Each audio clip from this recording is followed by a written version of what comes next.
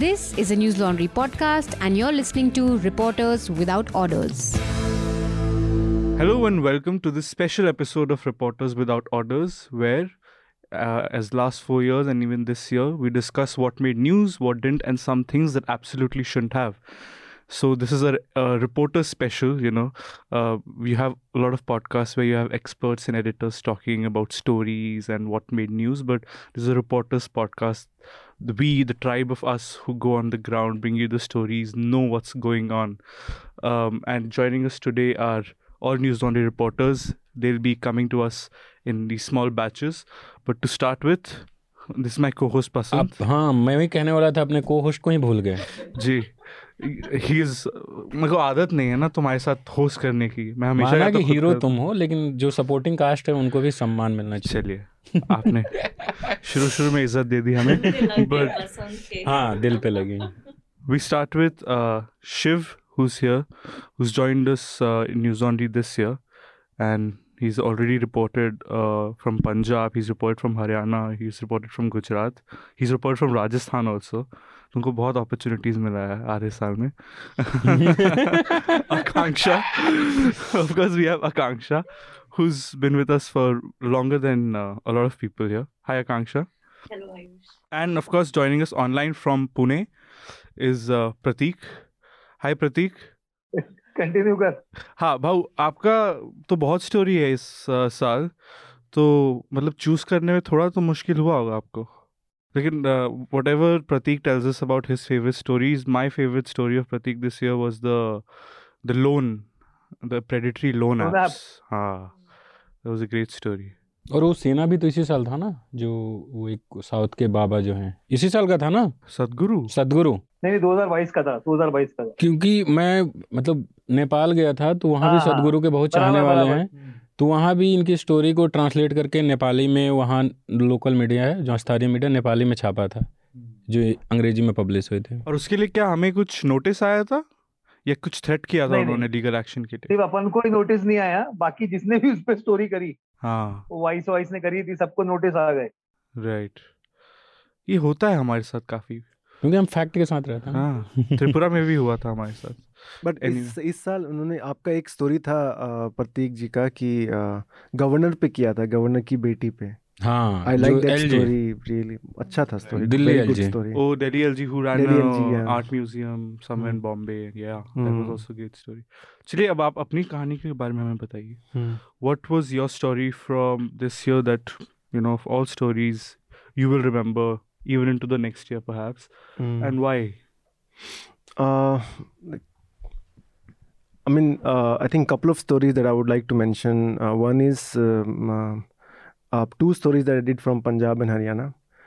Madhu was there with me, and for first 2 days we were not sure like what should we write or story का line क्या होना चाहिए, because we didn't want to do those run of the mill stories कि पराली जल रहा है यहाँ पे, ये हो रहा है, वो हो रहा है. But on the third day we saw a pattern that why farmers are partly burning their stubble. So then we realized that this is the pattern that we should focus on. So we found out the reason why farmers are burning half of the stubble, half of the farm residue. And then another story was we compared Punjab and Haryana, like why Haryana is better prepared to curb stubble burning than Punjab. So we compared 3 districts, 1 from Haryana and 2 from Punjab. And we found out that the number of machinery available in Punjab is much less compared to Haryana. So that's where we found that this is the reason why Haryana is much more successful than Punjab. So maybe from next year Punjab will do better. And both of you traveled for several number of days, and you covered a lot of distance throughout, and you met a lot of people. That was the requirement of the story, because unless you we want to speak to as many people as we can, as many farmers in this case, and only then you can see the pattern. So if you visit only 2-3 villages, then the quality of the story would be not that great.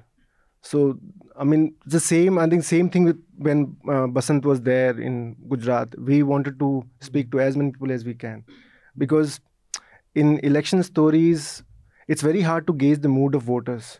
Same thing in Punjab also, because the stubble burning issue has been going on for several years, like at least for 10 years, 15 years.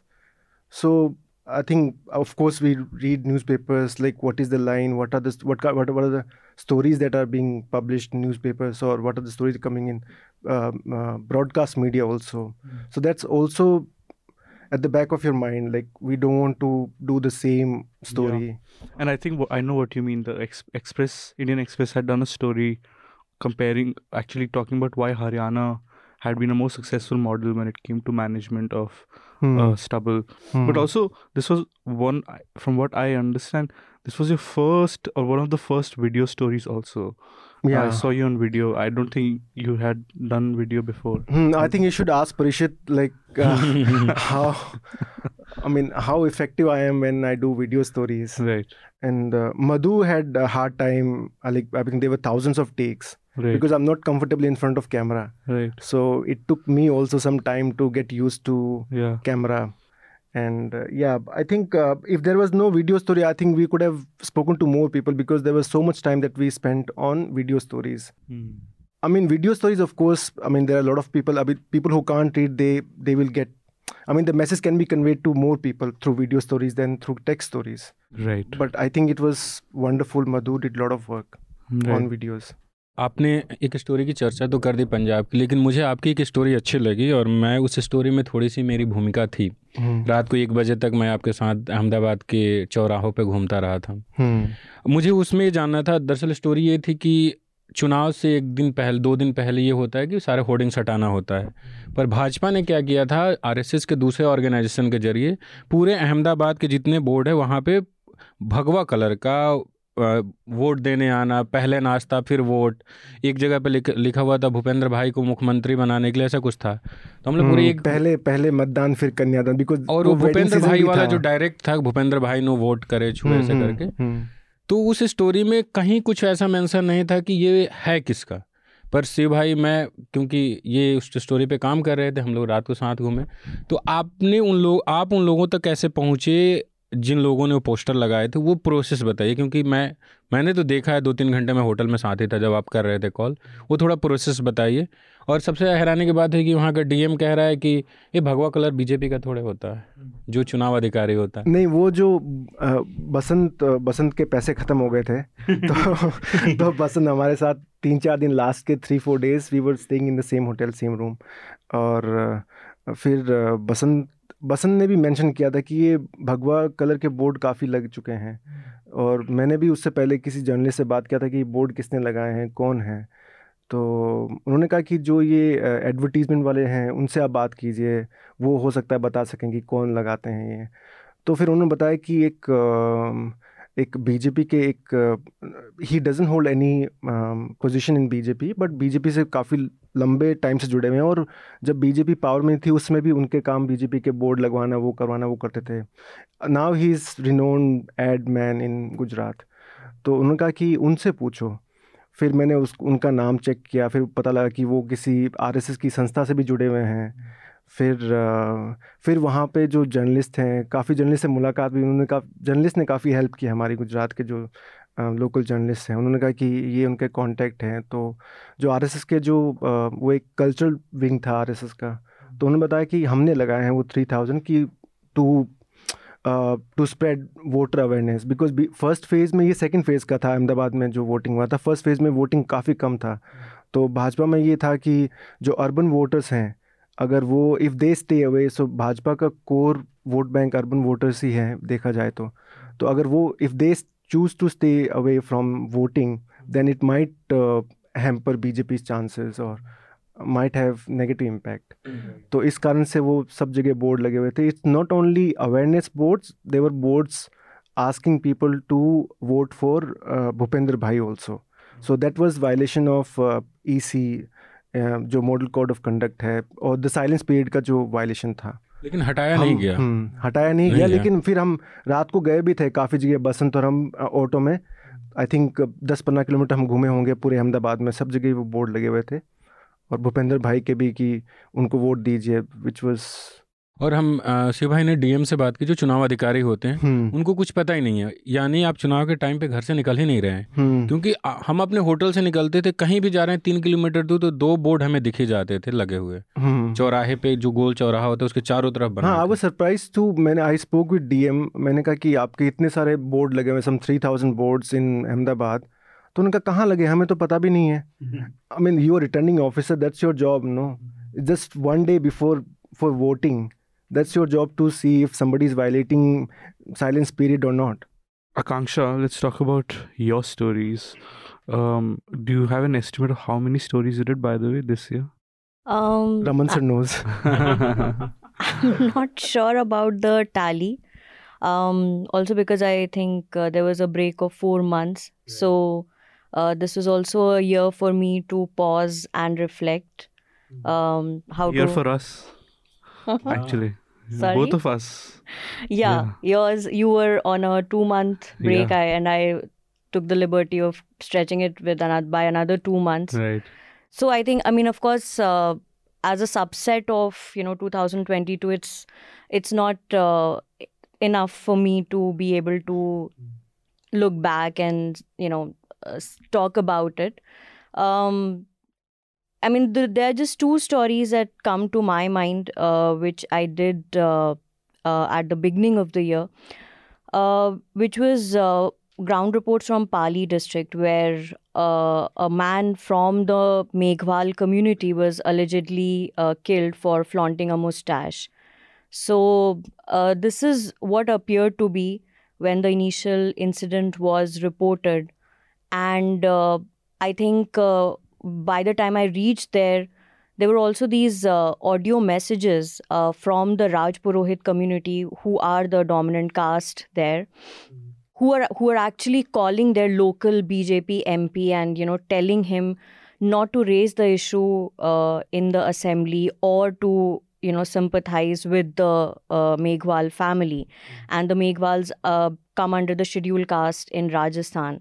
And I think there were 2 video reports. One was, of course, on the incident, the profile of this guy who was a health worker at a CHC in Pali, had ambitions and aspirations like any other guy would have, more so because he belonged from the Meghwal community. So there was this, like, he was the only one who had a social media account in his family. So one could sense a young man who wanted to climb up the social ladder, and a life cut short, unfortunately. But what really struck me as I started to talk and travel around his village, because I spoke both, to with the members of the Meghwal community as well as Raj Purohits, that this casteism is so much embedded.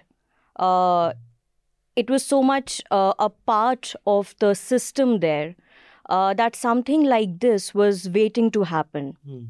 Like someone from the Raj Purohit community telling me that, we had these boards which say that you are welcome to the village of Raj Purohits.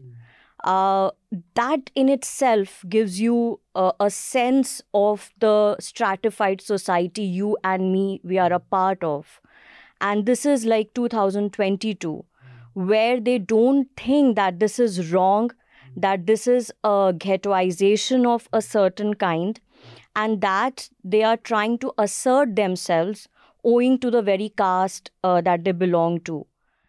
And there was a follow-up video report along with this, in which I visited some neighboring villages, and I met some people from Pali itself, which apparently is one of the districts in Rajasthan where such caste-related atrocities are reported on a regular basis. And I mean, of course, this has become such a regular drill for us that I think it has also dehumanized us, made us insensitive to the extent that probably we don't even react. But there are people who are stuck in the vicious cycle of even following their cases under the SC/ST Act. And hearing after hearing, witnesses turn hostile. There is a very lackadaisical as well as callous approach of the IOs in respective cases, whom they allege have this attitude because they belong to upper caste. So I think it was an eye opener. It really kind of made me think if just documenting these incidents is enough. How can you play a role as a journalist in bridging this gap? So, when we go out on the ground to report stories where, such as yours, where you have two set of people, a dominant community and a community that has been historically marginalized, of course, it's very easy to come across people who will justify on this side why this has to happen, and on the other side, people who are like, this is tragic, it shouldn't happen. But do you, on the ground, often meet people who are the voice of reason when you did not expect to meet one? Say, in the Raj Purohit community, did you ever come across people, or in the police, let's say, who said, yes, this was wrong, it shouldn't have happened? Or do you not meet anyone, which is also something? I think, on the contrary, Ayush, I think what I felt that the administration was to be blamed in this particular case as far as averting such an incident is concerned. Because after this guy died, I came across these boards which, the local DM and STM, they had said that they should be painted with white. They have, like the Meghwals have their own burial ground. And it's clearly demarcated from the, crematorium of the Raj Purohits. And even the fact that there was the board of the Meghwal's burial ground was painted white. So I think they come up with these superficial solutions just to contain the anger for the moment, but there is no accountability or responsibility as far as the administration is concerned. And speaking of a saner voice, I think it's very difficult to find a saner voice at the village level, because it has been ingrained into their psyche generation after generation.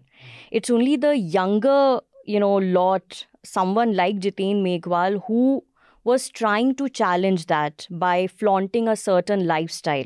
And they too actually become victim of the same mindset. So it's very difficult to find a saner voice, because they would tell you, but हमने तो नहीं मना किया उनको मूंछ रखने से, आप हमारे एल्बम देख लीजिए. लेकिन आप जब मेघवाल समुदाय के लोगों से बात करेंगे, वो कहेंगे नहीं, हम आंख मिला के बात नहीं कर सकते इनसे, या हमको माँ बहन की गाली देने लगते हैं. So who do you believe? Every party has their own version of the system that they have been part of for almost all of their lives. Thanks a lot, Akanksha. Lastly, we'll come to Bhau. Prateek, what were your stories that you'd like to talk about? I've noticed that आपका reporting का style मुझे काफ़ी अच्छा लगता है. I think at some point either when you're interacting with your sources, or I don't know, you're talking with someone, you find there are certain trends in society कि कुछ कहीं पे गड़बड़ चीज़ें हो रही हैं, and you take that up and you do that as a story, which is, I think, a great habit for reporters to have. And you're also the senior most on this table for the moment, I think, entire newsroom now. तो आप बताइए कि हाँ, मैं प्रतीक sir के source की कहानी बताना चाह रहा हूँ कि अपना मीडिया रंबल का वो चल रहा था इवेंट, और तब शायद ये जो प्रोफेसर हैं दिल्ली यूनिवर्सिटी वाले, जिनको नक्सल के मामले में अरेस्ट किया गया था, जी.एन. साईं बाबा, तब उनको जमानत मिली थी. तो मैं और प्रतीक सर सामने बैठे हुए थे, बात कर रहे थे आपस में. मैंने व्हाट्सएप ट्विटर पे देखा, मैंने 1 मिनट पहले किसी ने ट्वीट किया था कि प्रतीक सर, ये तो जी.एन. साईं बाबा को जमानत मिल गई. करीब 2 मिनट भी नहीं गुजरे होंगे, प्रतीक सर के व्हाट्सएप पे आ गया पूरा वो जजमेंट. बोले देख भाव आ गया जजमेंट. फिर 2 मिनट में, मतलब ये सोर्स का मजबूत होना है ना, कि आपके पास इतने लोग हैं जानने वाले कि 2 मिनट में पूरा जजमेंट आपके पास आ गया, आप उसमें पढ़ के अपनी स्टोरी कर दीजिए. अरे पुणे मिरर के क्राइम रिपोर्टर थे तो इतना तो करेंगे. Bhav, please tell us your favourite stories of the year. यार मेरे को ना, मतलब आई मीन, एक तो मेरे को ना ये जो दिशा वाला जो एक स्टोरी किया था हम लोगों ने, दिशा सालियान और उसका जो उसके फियांसे, उसका जो फैमिली का इंटरव्यू लिया था, एक वो मेरे को स्टोरी इसलिए लगता है कि जो मीडिया ने उनकी जो हालत की है, मतलब उस फैमिली की, मतलब इतना ज्यादा वो किया। और अभी मतलब मैं इसलिए वो बता रहा हूँ क्योंकि अभी मौजूदा जो हाल है इसमें वापस से एक एसआईटी बैठा दी है। महाराष्ट्र गवर्नमेंट ने अनाउंसमेंट किया अभी 3-4 दिन पहले, जबकि पूरा मामला साफ है कि भाई वो जो कॉन्स्पिरेसी थियरी जो क्रिएट की गई थी कि भाई दिशा का के साथ ये हुआ है और गलत हुआ है, और आदित्य ठाकरे और इन सबका जो नाम लेके वो उसकी फैमिली एक बार पूरा क्लियर कर चुकी थी। हम लोग जो हमने इंटरव्यू किया था वो फर्स्ट टाइम उसके जो रोहन है फियांसे उसने बात करी थी। तो इतना होने के बावजूद भी मैंने जब वो देखा कि मीडिया, मेरे को लगता था कि मतलब कि मीडिया बहुत मतलब मीडिया जनरली पहले ये सोचते थे कि भाई पत्रकार है तो अच्छा है ये, कि मीडिया किस तरीके से किसी को बर्बाद कर सकता है। तो वो एक चीज, वो स्टोरी मेरे को इतने दिल से इतना करीब लगती है कि वो फैमिली को देख के मतलब वो उनको एक ये ऐसा एक प्लेटफॉर्म चाहिए था कि वो अपनी बात बता सकें, क्योंकि वो जब भी वो बोलते थे कि हर कोई उनकी बात तो घुमा देता है।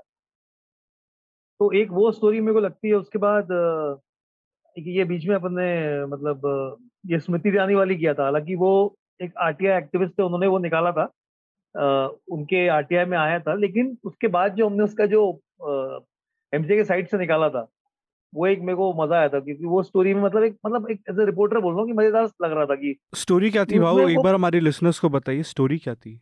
वो स्मृति ईरानी उनकी जो बेटी थी उनका मतलब वो जो फर्स्ट टाइम जब वो आरटीआई में आया कि भाई जो लाइसेंस है दारू का, जो मतलब बार का लाइसेंस होता है, उसको रिन्यू किया गया किसी दूसरे बंदे के नाम पे। और पता चला कि वो जो बार था, मीडिया में खबरें आना शुरू हो गई कि भाई उनकी बेटी का है ये है वो, उसका उन्होंने प्रेस कॉन्फ्रेंस कर दी और तमाम चीजें हो गई। तो जब फिर हम लोगों ने उसके डॉक्यूमेंट्स निकाले उनके की साइड से, तो उसमें मतलब उनके जो हस्बैंड हैं वो उनके कुछ दोस्त, वो जो उगराया जो मतलब उनका जो कंपनीज के नाम थे, जितनी भी बहुत सारी कंपनी हमने चेक करी, तो उसका जो पैसा है, उसका जो परसेंटेज है, जो उसमें जो फंडिंग है, वो इन्हीं कंपनीज के जरिए और इन्हीं कंपनीज में जो डायरेक्टर्स थे वही उसके बोर्ड में। तो वो उससे वो चीज क्लियर हो गई थी। तो वो एक मेरे को मतलब एज अ रिपोर्टर मजा आया था स्टोरी करने में बहुत को, क्योंकि मतलब वो जिस तरीके से डिनाई कर रही थी उस चीज को दिल्ली में बैठ के कि मतलब ये कर देंगी, सू कर देंगी, कांग्रेस के खिलाफ बोल रही थी कि, और कोर्ट ने भी उसमें बोल दिया था कि इनको इस तरीके से बात नहीं करनी। आई थिंक जयराम रमेश या पता नहीं किसने स्टेटमेंट दिया था वो। तो वो एक एज अ रिपोर्टर के तौर पर मेरे को मजा आया था। बाद में एक जो स्टोरी मेरे को और लगती है कि हम एमपी गए थे, मैं और अश्विन। तो वहां पे वो जो जिस तरीके से वहां पे मतलब मुस्लिम कम्युनिटी को जो basically simple straight away target कर रही थी गवर्नमेंट, वो एक मतलब बहुत खतरनाक चीज देखे के तौर पे थी एज अ रिपोर्टर, क्योंकि मतलब किसी ने कुछ किया भी नहीं है। अगर समझ लो कि न्यूज लॉन्ड्री के ऑफिस में दंगा हुआ है और और उसके चक्कर में एनडीटीवी के ऑफिस या टाइम्स नाउ के ऑफिस के लोगों को पकड़ के पेल दिया, तो वो वाला हिसाब वहां पे दिख रहा था। और लोगों को घर दिए गए प्रधानमंत्री आवास योजना के तहत, 80 साल के बुजुर्ग हैं जिन्होंने अपना पूरी जीवन काट दिया उनको कि उनको पक्का घर मिलेगा, और जब उनको घर वो मिला 2 साल पहले तो उसको तोड़ दिया।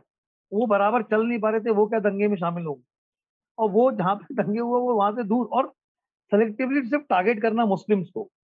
मतलब वही उसी स्टोरी के दौरान एक बंदा था, हिंदू था, जो जिसने एक बेचारे दूसरा बंदा जिनको मारा वो भी हिंदू थे, और वो थोड़े से मतलब आई थिंक थोड़े डिसेबल थे, उनका दिमाग मतलब बराबर से वो जवाब में बात नहीं कर सकते थे, तो उनको पीट पीट के मार दिया। लेकिन उस बंदे के घर में बुलडोजर नहीं चलाया गया। तो वो जो मतलब बोलते हैं ना रिपोर्टर, अपन जहां जाके देखते हैं कि यार क्या इनकी, और उनकी कोई सुनवाई नहीं है, कुछ नहीं है, और वही चले आ रहा है। अभी भी उन लोगों के मुझे फोन आते हैं कि भाई कुछ हुआ क्या, कुछ हो सकता है क्या, भाई कुछ हो सकता है क्या।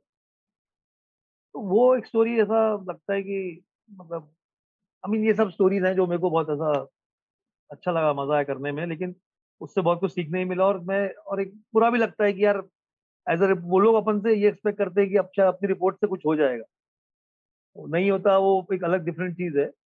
बट फिर भी लोगों को एक होप रहती है जर्नलिस्ट लोग से। तो ये सब है, और भी हैं स्टोरीज तो, लेकिन ये कुछ जो मेरे को लगी मतलब ऐसा। अभी फिर से बुलडोजर चला है, कोई पंकज त्रिपाठी करके नौजवान था। हाँ और हाँ जैसे प्रतीक सर ने बोला कि जो लोग जिन्होंने कांड किया उन पे बुलडोजर नहीं चला, लेकिन ऐसे ये नहीं कि हम बुलडोजर जो न्याय का एक तंत्र तैयार हो रहा है, उसको हम सपोर्ट कर रहे हैं। बहुत सही बात। अब उस लड़के ने बहुत ही गलत काम किया। वो वीडियो देख नहीं पा रहा था मैं, जब वो लड़की को ऐसे उठा के फेंकता है, उसके माथे पे पैर मारता है, शायद प्रेमिका थी उनकी। अब उसकी गलती, इंडिविजुअल की गलती है, उसका घर तोड़ दिया गया। तो जो घर तोड़ा जा रहा है वो गलत है, किसी का तोड़ा जाए ये हम नहीं चाहते। ये दिशा साल्यान वाले जी जी कुछ कह रहे हैं। बिल्कुल, ये बसंत ने जो बात बोली ना कि ये जो एक एग्जाम्पल की सेट करना सिर्फ अपने पॉलिटिकल गेन्स के लिए कि भाई बुलडोजर से घर तोड़ना, ये कौन सी किताब में लिखा है ना? सीआरपीसी में है ना, कोई भी कानूनी किताब में ये नहीं लिखा कि भाई ये सजा देने का तरीका है। ये तो गलती कोई एक कर रहा है ना, इंडिविजुअल कर रहा है। किसी की मदर के घर पे घर हो सकता है। ये दिशा साल्यान का मामला सर फिर क्यों उठाए? जब सरकार बदली इस कारण या कुछ और भी है? सरकार बदली है अचानक से, ठीक है। अब ये तो अपन सभी जानते हैं, जिसने भी वो पूरा मीडिया को जो अर्नब गोस्वामी और वो जो तमाम चैनल को फॉलो किया था, तो वो एक उनका एक तरीका था टारगेट करने का। वो आदित्य ठाकरे का नाम हर जगह उसमें वो लेके आते थे, ठीक है। अभी वापस से अब जब ये आई है गवर्नमेंट, उनकी जो फैमिली है, दिशा की फैमिली, वो मतलब वो परेशान हो चुकी है इन सब पूरी झमेलों से। और वो पूरा प्रॉपर इन्वेस्टिगेशन हुआ था, उसमें एक एक चीज में सामने आया। वहां पे मौजूदा लोग जो उनके फियांसे थे, उनके दोस्त थे, वो एक एक चीज साफ कर चुके हैं। हमारे इंटरव्यू में उन्होंने एक एक चीज बताई है सब लोगों ने। उसके बाद वो पुलिस से ही बता चुके हैं, सबसे बता चुके हैं, लेकिन जस्ट एक पॉलिटिकल, एक मतलब उसको एक राजनीतिक उसका रंग देने के लिए या फायदा उठाने के लिए या किसी को इनडायरेक्टली निशाना साधने के लिए, ये जो मुझे लगता है कि ये एसआईटी का जो गठन बोला जा रहा है वो किया जा रहा है। और तो वो अचानक से अभी गवर्नमेंट चेंज हुई है तो उन्होंने कर दिया। और जहाँ, क्योंकि वो जब जो फेक, जो इस तरीके के ये फेक मैसेज सर्कुलेट हुए थे या मीडिया में दिखाया जा रहा था, जो रिपब्लिक टाइप के चैनल जो दिखा रहे थे, उसमें भी वो आदित्य ठाकरे उनको बराबर ठाकरे उद्धव ठाकरे उनको टारगेट करते थे। तो अभी सरकार चेंज हुई है, वो एसआईटी अनाउंस हुए, तब से आप देखोगे तो वापस से मतलब ट्विटर पे भी आप देख लो तो आदित्य ठाकरे का नाम ट्रेंड हो रहा था। कोई भी उनके ऊपर मीम्स बनने शुरू हो गए फिर से। और विधानसभा के मतलब सत्र चल रहा है या उसके बाहर भी अगर कोई नेता बयान दे रहे हैं तो वो भी उनके ऊपर ये कर रहे हैं। तो एक उसको जितना मेरे को समझ में आता है कि वो एक राजनीतिक उसका निशाना साधने के लिए उसको अभी अचानक से उस चीज को वापस से निकाल लिया। Okay, thank you, Shiv, Akanksha, and Prateek for talking about the wonderful ground and investigative stories you've done this year. But before you leave, Bhau, let's talk about your recommendations. कुछ है ऐसा जो आप चाहेंगे हमारे दर्शक सुने, देखें, पढ़ें? हाँ, नेटफ्लिक्स पे एक वेब सीरीज है खाकी, जो कि एक ex IPS officer, sorry ex नहीं, तो current IPS IG I think Bihar में, अमित लोढ़ा, उनकी बुक के ऊपर आधारित है और वो ट्रू स्टोरी है। तो काफी अच्छी सीरीज है, तो मेरा रिकमेंडेशन वही है। Akanksha? I have 3 recommendations, so please bear with me. First is a documentary I watched recently on Hotstar.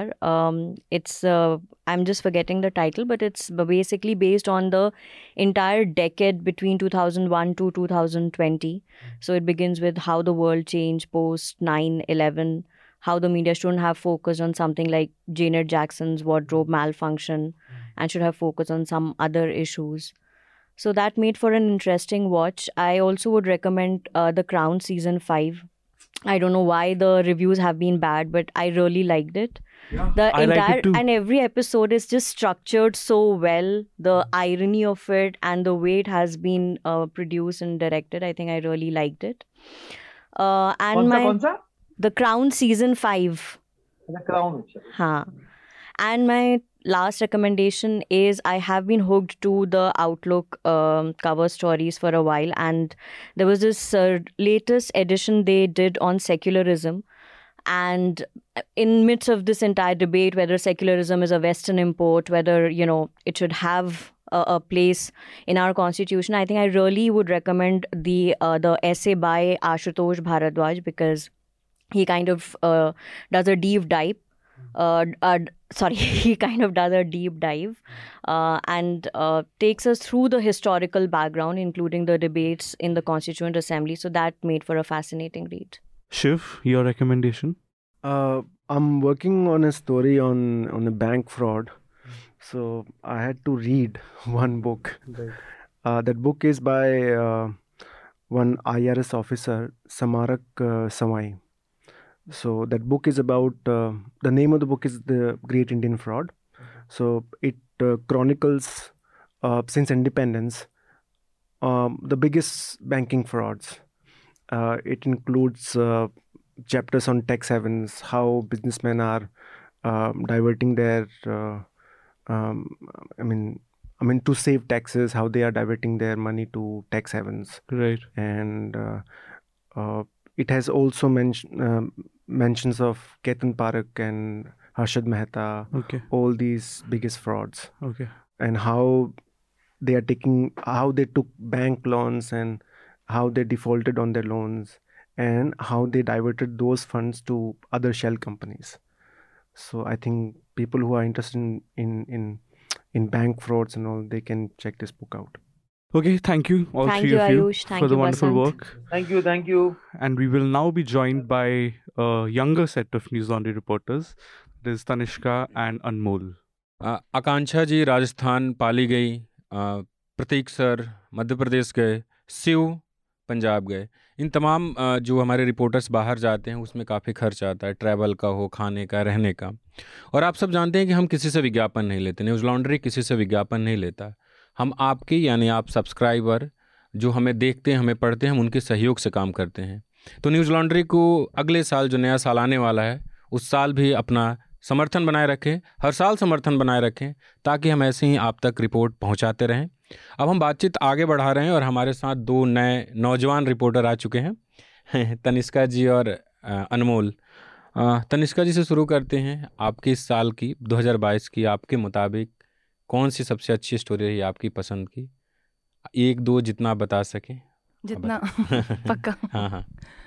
I think the story that I feel was most important that I covered this year was in May when Jude and I went to Mirzapur to report on the death of a journalist, Pawan Jaiswal. So, hundreds of journalists die every year. It doesn't make the news, but we went to cover this specifically because it spoke of the larger problem of journalists in rural towns such as Mirzapur.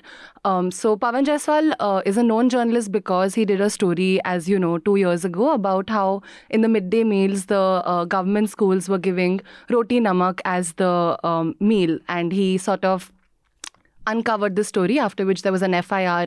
There were a lot of state suppression that was done to suppress the story, but he did it anyway, and that led to a larger investigation. So this is sort of to tell the kind of reporter he was, but despite that, the kind of facilities that are available for journalists in rural towns are extremely less. So through the story of Pawan Jaiswal, we spoke about the problem of journalists in rural towns where, forget being underpaid, they are sometimes not paid at all, you know.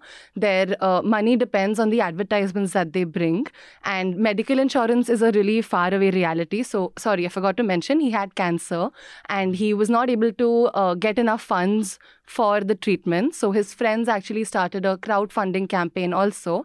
And this is despite being a reporter who was he got there was a lot of coverage around his stories, not just by the national media, internationally as well, when he broke the Roti Namak story 2 years ago. But despite that, he did not have the funds to, pay for his treatment. So through his story, we spoke to a lot of other journalists about the problems that they face it's a structural issue, you know. So I think at News Laundry, besides holding media accountable, we also do structural problems of media as, you know, it's a beat that we explore, which I think is very important because journalists talk about everything and everyone, but nobody talks about journalists and the problems that they face. So that was one story that Jude and I did, which I sort of was happy that we covered the story. पवन से मतलब मेरी भी बातचीत हुई थी उनके death से पहले, और जब वो नमक रोटी का पूरा मसला आया था तो मैंने उनकी FIR पे स्टोरी की थी। आप जानकर हैरान होंगे कि पवन को संस्थान से कोई सैलरी नहीं मिलती थी। उनको हर रोज़ 500 अखबार उनके घर भेजे जाते थे और उस 500 अखबार को उनको थोड़ा डिस्काउंट पे अखबार संस्थान से मिलता था और वो उसको बेचते थे, और उससे 1 रुपया 2 रुपया जितना भी एक अखबार पे उनको मिलता होगा शेयर मुनाफा, वो उनका इनकम था रोज़ का। इसके अलावा वो रिपोर्टिंग करने के अलावा वो दुकान भी एक मोबाइल शॉप चलाते थे, जहाँ तक मुझे याद आ रहा है। और तो वो दिल्ली आने वाले थे BBC के इवेंट में, तो मुझे मिलना था, लेकिन मैं कहीं रिपोर्टिंग पे चला गया। फिर 2-3 महीने बाद पता चला कि उनकी डेथ हो हम गई। उनसे फैमिली से भी मिले, दोस्तों से भी, and like journalist, like these are the backbone of journalism. Even the stories that we do are basically follow-ups of what is reported in a small newspaper in a rural town, but it only gets attention when we do it. So it spoke, I think, about a structural issue that needs to be changed from the roots of it are, not in a way that is really going to help moving forward. I think the journalism model itself needs to be restructured. Was it your first time in Mirzapur? It was. How was that like? It was interesting. I mean, people. The only impression I had of Mirzapur before was from the show, which the locals were not very happy about. But the people we met were extremely warm and wanted to speak about the problems, right? I mean, everyone was surprised that we were talking to the journalists instead of the other people, because people don't cover these stories, but they were really eager to share their problems and talk about what they go through. So, yeah. Anmol, आप news honorary में इसी साल आए, national Dastak में थे आप उसके पहले, तो न्यूज़ ऑनरी में आने के बाद आपने कुछ ऐसी स्टोरी कवर की हमारे लिए जिसमें आपको पत्रकारों से बात करनी थी या पत्रकारों पे फोकस करना था? कोई ऐसी स्टोरी की आपने? नहीं, मीडिया स्टोरी तो मैंने एक ही की थी, जो मीडिया के मौलाना वाला किया था मैंने जी। That was a very good story. हाँ, वो काफ़ी अच्छी स्टोरी थी। मुझे याद है एडिट मीटिंग में उस पर कितना चर्चा होती थी, ऐसे करिए वैसे करिए, और फिर आपने करी भी। तो वो एक स्टोरी थी जिस पे मैंने किया था, क्योंकि ये लोग एक ही कैरेक्टर है जो एक चैनल पे धर्मगुरु बन जाता है, एक पे स्कॉलर बन जाता है और एक पे किसी संगठन का प्रवक्ता बन जाता है। तो सबको इंटरव्यू किया था और पर्सनली जा के मिला था कि ये लोग कैसे हैं, मतलब पर्सनल लाइफ में और टीवी पे कैसे होते हैं। तो वो पूरी मीडिया स्टोरी तो वो एक ही थी, और अभी ज़्यादा दिन हुए भी नहीं तो मीडिया में ज़्यादा एक्सप्लोर भी नहीं किया। पर एक स्टोरी मैंने आते ही किया था, मतलब जिस मंथ मैंने ज्वाइन किया था उसी मंथ चरखी दादरी से रानीला गांव था। वहाँ पे क्या हुआ था कि जुलाई में एक गांव है रानीला, वहाँ पे शमशान जातियों के हिसाब से अलग अलग हैं। तो एक पतली सी सड़क जो है गांव से बाहर जाती थी और उस सड़क के दोनों तरफ शमशान थे, कास्ट वाइज थे। सबसे पहले ब्राह्मणों का था, फिर राजपूत का था, और वो सड़क सबसे लास्ट में जहाँ ख़त्म होती थी वहाँ पे दलित समुदाय का शमशान था। तो जब बरसात का मौसम था, तो जब गांव में दलित कम्युनिटी में किसी की डेथ हुई तो वो लोग जब गए शमशान तक तो उन्होंने देखा कि जो ब्राह्मण और क्षत्रिय समुदाय के बाद से जो रास्ता है उस रास्ते के बीचों बीच दीवार चल गई है, और वो एक बड़ी दीवार चल गई है और उनका एक्सेस ही नहीं है, पूरा पानी भरा हुआ था चारों तरफ, अगल बगल से भी नहीं जा सकते थे। तो वो दीवार फांद कर लेकर गए थे, पूरी अस्थि को ले जा रहे थे, मतलब अर्थी को ले जा रहे थे। तो वीडियो बहुत वायरल हुआ था। तो फिर बाद में अखबारों में खबर आई कि मामला सब सॉर्ट आउट हो गया। तो एक दिन मैं ऐसे ही एक यूट्यूब हरियाणा का कोई लोकल चैनल था उसको मैं देख रहा था, तो मैंने देखा नहीं अभी भी वहाँ प्रॉब्लम सॉल्व नहीं हुई है, क्योंकि जो प्रशासन की तरफ से जो काम किया गया था वो इनफ नहीं था। तो मैंने किसी तरह से कांटेक्ट जुगाड़े और उन लोगों से बात किया जिनकी दादी की डेथ हुई थी। तो उन्होंने बताया कि एक्चुअल प्रॉब्लम है क्या। तो जब मैं ग्राउंड पे गया और उन्होंने जैसे बताया, बाकी लोगों से बात किया, तो सबसे बड़ी प्रॉब्लम ये थी कि दिखने में लग रहा था कि प्रॉब्लम सॉल्व हो गई है, क्योंकि प्रशासन कह रहा था कि हमने बगल से रास्ता दे दिया है। तो ये एक बड़ा चैलेंज था कि इस चीज़ को हम शो कैसे करें, मतलब दिखाए कैसे, क्योंकि पहली नज़र में तो दिख ही रहा है कि प्रॉब्लम सॉल्व है। तो फिर हमने वहाँ के जो ठाकुर कम्युनिटी से उनसे बात की, तो हमने पूछा कि आप लोगों ने रास्ता बनाने से पहले क्या किसी तरह का कोई पंचायत वगैरह किया था, उन लोगों को पूछा था, बुलाया था कि हम बीच रास्ते पे दीवार चला रहे हैं और आप लोगों को दूसरा रास्ता देंगे। तो उन्होंने कहा कि उनको क्यों बुलाएं, वो ज़मीन हमारे बाबा की थी, मतलब किसी मंदिर की ज़मीन थी, वो तो पूरे ग्राम समाज की थी। तो उन्होंने कहा कि वो तो हमारे बाबा की थी, तो उनसे क्या पूछना। देन मैंने सोचा अच्छा तो थोड़ा और बातचीत करते हैं। तो पता चला कि जो रास्ता दिया गया था एक्चुअली वो रास्ता टेम्परेरी था, क्योंकि ये जो रास्ता था ये पक्का रास्ता था, और जो बगल से दिया गया था उस शमशान, जो ब्राह्मण समुदाय का शमशान था उसके पीछे से दिया गया था, क्योंकि इन लोगों को आपत्ति थी कि हमारे शमशान के सामने से इन लोगों की लाशें नहीं जानी चाहिए, ये प्रॉब्लम थी। तो फिर एसडीएम से बात हुई, तो बहुत सारी चीज़ें उसमें निकल कर आई। वो स्टोरी अभी भी है, कोई देखना चाहे तो देखे। जिंदा रहते हुए भी छुआछूत और मरने के बाद भी छुआछूत, काफ़ी मतलब वहाँ समझना बहुत टफ था कि एक्चुअल प्रॉब्लम है क्या, क्योंकि लग रहा था कि सब सॉल्व हो गया है, एसडीएम भी कह रहा था कि सब सॉल्व हो गया है। तो वो है स्टोरी वीडियो। ऐसी स्टोरी करने के बाद मतलब I would assume if I was the reporter, मुझे थोड़ा मतलब 1-2 दिन के लिए मैं एकदम दुखी हो जाता, सोचता वगैरह वगैरह। लेकिन सबका कुछ कोप करने का तरीका होता है। हम लोग फील्ड में जाते हैं, कुछ ट्रॉमेटिक देखते हैं, तो ऐसा नहीं है कि दुखी ही रहेंगे। हर रिपोर्टर का एक तरीका मिल जाता है जिससे वो अपने आप को वापस थोड़ा उससे उभर जाता है। तो आपका क्या तरीका है? एक्चुअली मेरे साथ ये हुआ था कि मैं गया तो एक होता है आपको, मतलब हैं हम तो इंसान ही, इमोशन हमारे भी हैं, तो चीज़ें लग जाती हैं। तो मैं जब वीडियो में बोल रहा था ना, तो बार बार मेरे इमोशन हावी हो जा रहे थे। मतलब मैंने 8-10 टेक लिए उस चीज़ के लिए कि मैं टोन मेरा कम हो जाए, क्योंकि वो इतनी सेंसिटिव बात थी और थोड़ा सा निकल जाता था, बार बार निकल जाता था। तो उसको बहुत वो टफ था कि मतलब उसको प्रेजेंट कैसे करे कि ताकि उसमें मैं बायस ना दिखो, स्टोरी में कोई ना कह दे कि तुम तो बायस हो। ये बहुत मुश्किल होता है बताओ रिपोर्टर कि आप अपने इमोशन को कंट्रोल करें। कई बार जैसे कोविड में लगता था सामने मर रहा है, फिर आप विजुअलाइज करते हैं अपने को, फिर अंदर से आता है यार नहीं ऐसा नहीं होना चाहिए। हमें खुद डर लग रहा था अगर हमारे साथ हो गया तो कौन ले जाएगा, पर आपको उसको रोकना है, फिर बोलना है। एक्चुअली उसमें हुआ ये था कि जिस लड़के की दादी की डेथ हुई थी, जब वो पुलिस के पास गया था, तो उसको पुलिस में जब उसने कंप्लेन कर दी, उसके कुछ दिन बाद चौराहे पे मतलब अपर कास्ट के लोगों ने उसको पीट दिया। वो ऑटो चलाता था। तो जब वो कंप्लेन लेकर गया पुलिस के पास, तो पुलिस वाले ने फिर उसको पीट दिया। उसके हाथ पे पूरी पट्टी बंधी हुई थी। मैं उसको फॉलो अप करना चाहता था, लेकिन अनफॉर्चुनेटली फिर जा नहीं पाया वो स्टोरी। तो इतना मतलब बहुत सारे लेयर्स थे उसमें, सारे लेयर्स एक बार में नहीं कवर हो पाते कभी कभी स्टोरीज में। और आप दोनों की स्टोरीज, आपकी स्टोरी टेक्स्ट स्टोरी थी? Text and video. Text and video. तो दोनों stories, I mean so far we've been talking about a lot of text stories, but anyone who wants to watch especially Anmol's story and even watch Tanishka's story can log on to YouTube. आपको title याद है उस video का? क्या नाम है story का? शमशान पे जाति की दीवार। वाह क्या बात। Thank you both of you for joining us, but before you leave can you tell us आपका रिकमेंडेशन क्या है हमारे लिसनर्स के लिए? मैं तो हिंदी बुक्स ज़्यादा पढ़ता हूँ, तो तो मैंने एक हिंदी की अभी नॉवेल पढ़ी है, उसका नाम है मोनालिसा हंस रही थी। तो अशोक भौमिक की किताब है ये, एक पेंटर की कहानी है। तो एक्चुअली इस किताब का जो मतलब नाम है, ये नाम देख के मुझे बड़ा अजीब सा लगा कि ये नाम क्या है।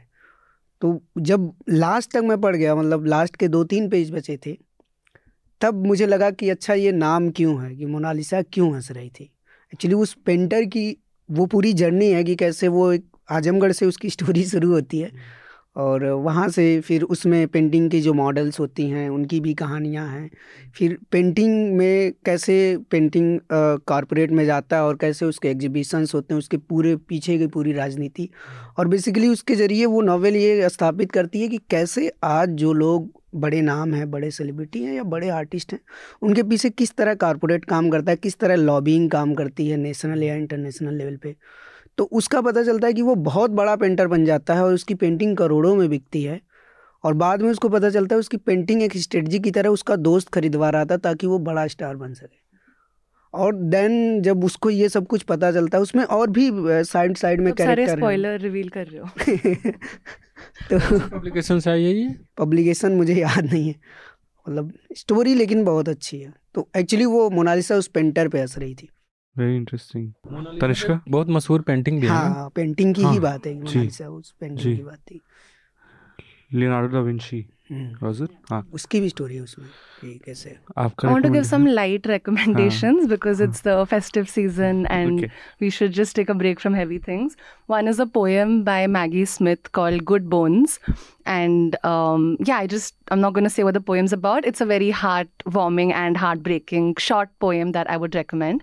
And another is a podcast called Our Last Week, which I have chewed everyone who knows me's brains about. So I'm going to just publicly declare my love for it and recommend everyone to hear it too. It's a weekly podcast by Anuvab Pal and Kunal Roy Kapoor, and they take on conundrums from listeners, and really, really small, stupid conundrums, and they just have like really funny, weird discussions on it. So it's a really fun podcast. I would recommend everyone to hear it. Wow. Thank you both of you for joining us, you. and may you do even bigger and better stories in the coming year. Thanks. So now we have Aditi and Alan with us. Aditi also joined us this year. She covers tech and knows a lot about things which I can hardly spell. You know, all the tech concepts and everything. It's just when we have edit meetings, it's a sight to watch Aditi explain what some things mean.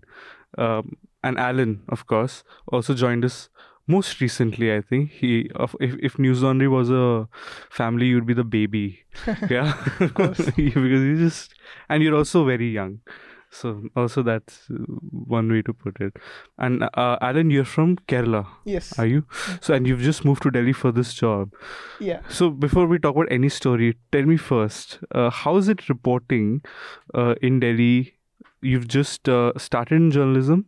I think this is your initial year or two. Yeah, this is my first permanent job. So yeah, and you've moved for it, changed cities. Yeah. And I mean, we've spoken about stories, and you tell me how sometimes it gets, really difficult trying to communicate with people in Delhi. Tell me about how that goes, because some of us take this for granted. We don't face these problems, but how has it been for you? So it's like even at the very beginning, I was a bit more optimistic on managing the language and stuff. I thought I'll be able to do it because I thought you learn within some time. Because I knew I was able to understand the language. But then when I went to ground, things weren't that same. Because in ground, when you go, you don't see the kind of people who communicate in the particular way you heard before. It's not like what you listen in movies or something. It's completely different. So the very difficulty in understanding their language was one issue that I faced. And then I feel like it takes time. It's not like you learn this with 1-2 months or something. Right. So I feel like maybe with 4-5 months of experience, I might learn the language. But still, I feel I won't be that good with the language because I know there are limitations because I come from Kerala and then we hardly speak any other language than Malayalam in our hometown. Right. There's a very, very good book that won a prize recently. It's called Delhi, a Soliloquy. Yeah. And it's written from a perspective of a Malayali family. The people who have settled, the Malayali families who have settled in Delhi, how they are managing. Also, It's about a particular, they have also mentioned about a journalist who was working here during emergency period. Wow. So how is life in Delhi and all those things are very well explained.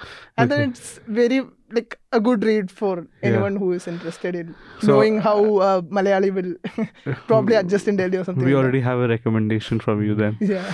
Okay, Aditi, what was your favorite story this year and why was it Wire and Meta?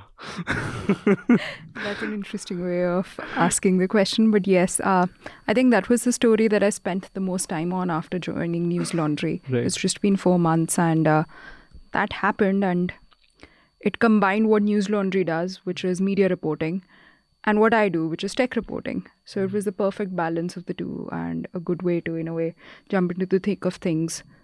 And just the way it unfolded, it was kind of unprecedented for Indian media as well as tech media around the world. And the audacity with which certain things happened, whether it be how Wire went about reporting things or the alacrity with which the BJP IT cell head filed an FIR against them. All of that kind of took everyone aback. So that was there. Tell me, when that story came out, the first Wire story on Meta, how long did it take you to think that, okay, something is sus? How long did it take you to find out that something is suspicious about this? Because I read the story, I was like, wow, this is a big story. And then I think 4 or 5 hours later after that, someone asked me, what do you think of this? And I'm like, why are you curious? And that person told me, this and this. This seems a little off. So it took me 6 hours at least to first sense that, okay, there's something going on in that way. How long did it take you? I confess it took me longer than that. Okay. And part of it was because the first story came on Monday. And Wire is a respected media brand. There's no doubt about it. They will do their due diligence. they have reported on Pegasus. They've been targeted by Pegasus. So you expect them to have certain kind of technical know-how, technical chops to report on it. And after the first story, I don't think any of the tech reporters were actually questioning the veracity of it. Right. It's after the second story, which is when they said they had a leaked Andy Stone email, that people were like, hey, this is too good to be true. Right. And that's when I also thought that, okay, they seem to have contacts, but this is entirely too good to be true to just keep toppling out of a closet, so to say. Right. And why are these people going to this tiny Indian media house instead of, say, going to a Wall Street Journal, which had a history of reporting on that particular issue and that particular program called Crosscheck, or say to a New York Times or a Washington Post, where the journalists have a direct line to these executives in Facebook Meta. Right. So, and then it's astounding to me that Wire did not take into account all this vociferous and loud criticism everywhere that, hey, things aren't adding up. And they kept on doubling down, tripling down, quadrupling down that we have the facts. Yeah. So, yeah. They haven't aged well, have they? Those tweets, those statements. They haven't. They really haven't.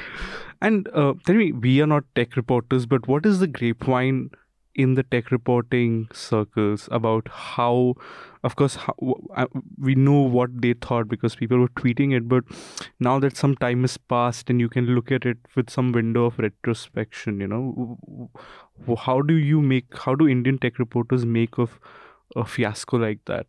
So one of the things, I think this is something we discussed in a previous episode of Reporters Without Orders, that when you're covering big tech companies that aren't based out of India, you have to understand that Indian reporters do not have a lot of access to the decision makers because the decisions aren't made in India. They're made in the United States. Some of them might be made in Ireland, which is where a lot of them are headquartered for the purposes of Europe. They take inputs from their Indian teams, but the decisions are, in a way, made by the global operations team. That's how it's called. So this raises questions about the credibility of all tech reporters in India.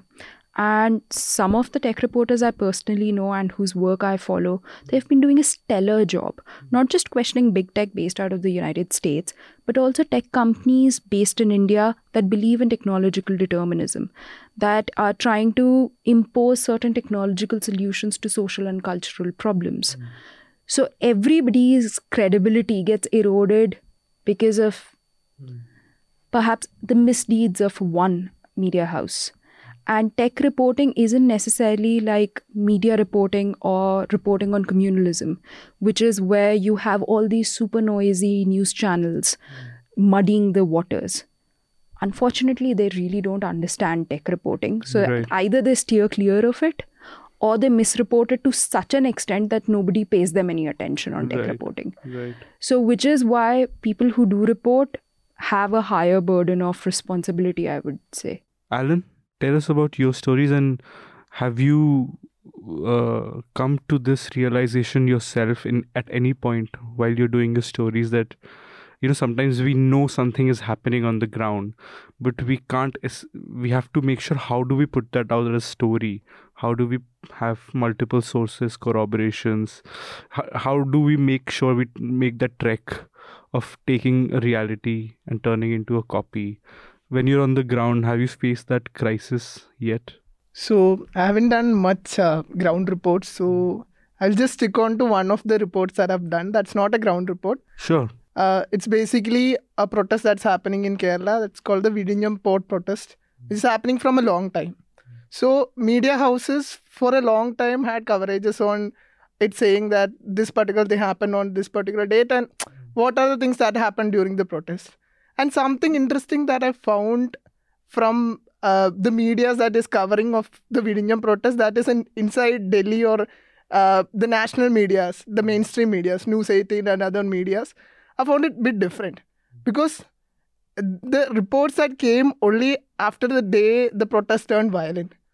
So I was thinking, like, I was going through all the reports in Kerala inside, like, how the protest is going. Since I'm not in Kerala, I was watching a lot of television news as well as ground reports by online medias. Like, there are good platforms like True Copy Think, The Q.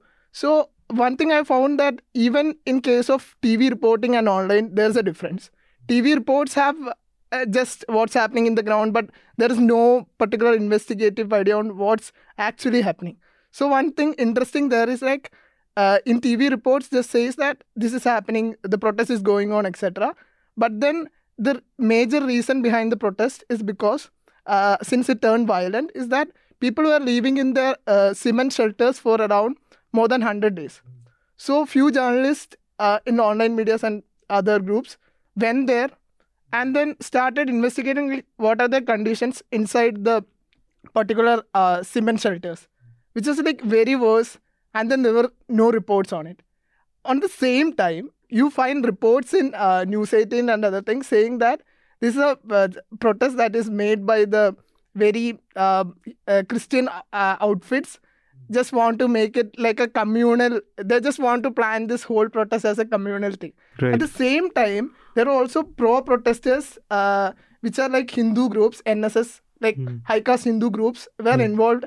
They were saying like the port should come up, and it's a good project, etc. But then you should think the fact that Adani is growing from past 2-3 years, the amount of money they are gaining, and then few people are supporting a project that is built by Adani itself. Right. So it's very interesting how these particular ground reports are reported in national media, and then they have a huge wide coverage all around India. People are watching these channels. Yeah. So I think that's something like even the channel should think before they report on such issues. Yeah, but I think there's a media story there. On you take number of events and you see how local outlets in Kerala cover it and how the national media covers, especially the segment of the mainstream channels. Before you guys take leave, can you tell us what you'd like to recommend our listeners and our viewers? Alan? So there's this recent Malayalam movie called Arip, Declaration in English. So it speaks about two couples who have moved to Delhi NCR to find jobs. So actually they were planning to go abroad, so they have to stay here in NCR for some time. They were working in a gloves factory. So their conditions, how they are managing, and then few like you must probably watch the movie because it's like how a person outside of Delhi, what are the kind of things they come through in life. Right. All those things, yeah. Sounds very interesting. Yours? I'm going to recommend something more mainstream. One is Glass Onion. It's available on Netflix. Right. I don't know if anyone else has watched it yet. If you haven't, please watch it. It's especially after everything that's happened with Twitter and Musk, it's just a bit too on the nose. And goes on to show that the director and the writers have been quite prescient about everything. Right. The other one I'm going to recommend is Top Gun Maverick. For that, please, I know about the politics of Tom Cruise, Scientology. Yes, I do know all of it. But for Top Gun Maverick, please use the biggest screen you have, increase the brightness, turn off the lights, and just be ready to go on a ride. Yeah. Forget about the story, forget about the politics of United States defense industrial political complex. Yeah. Forget about all of it. Just the stunts, the fact that they're doing them on their own, it's mind-blowing. The jets and everything, right? I know I watched it in theater. I watched it in IMAX. I was like, I'm going to splurge for this one because, and I'm glad I did. Right. So there's that. And the third one I would recommend is Kala. It's on Netflix. Story, okay, it could go either way. But the music, उसके गाने इतने अच्छे हैं.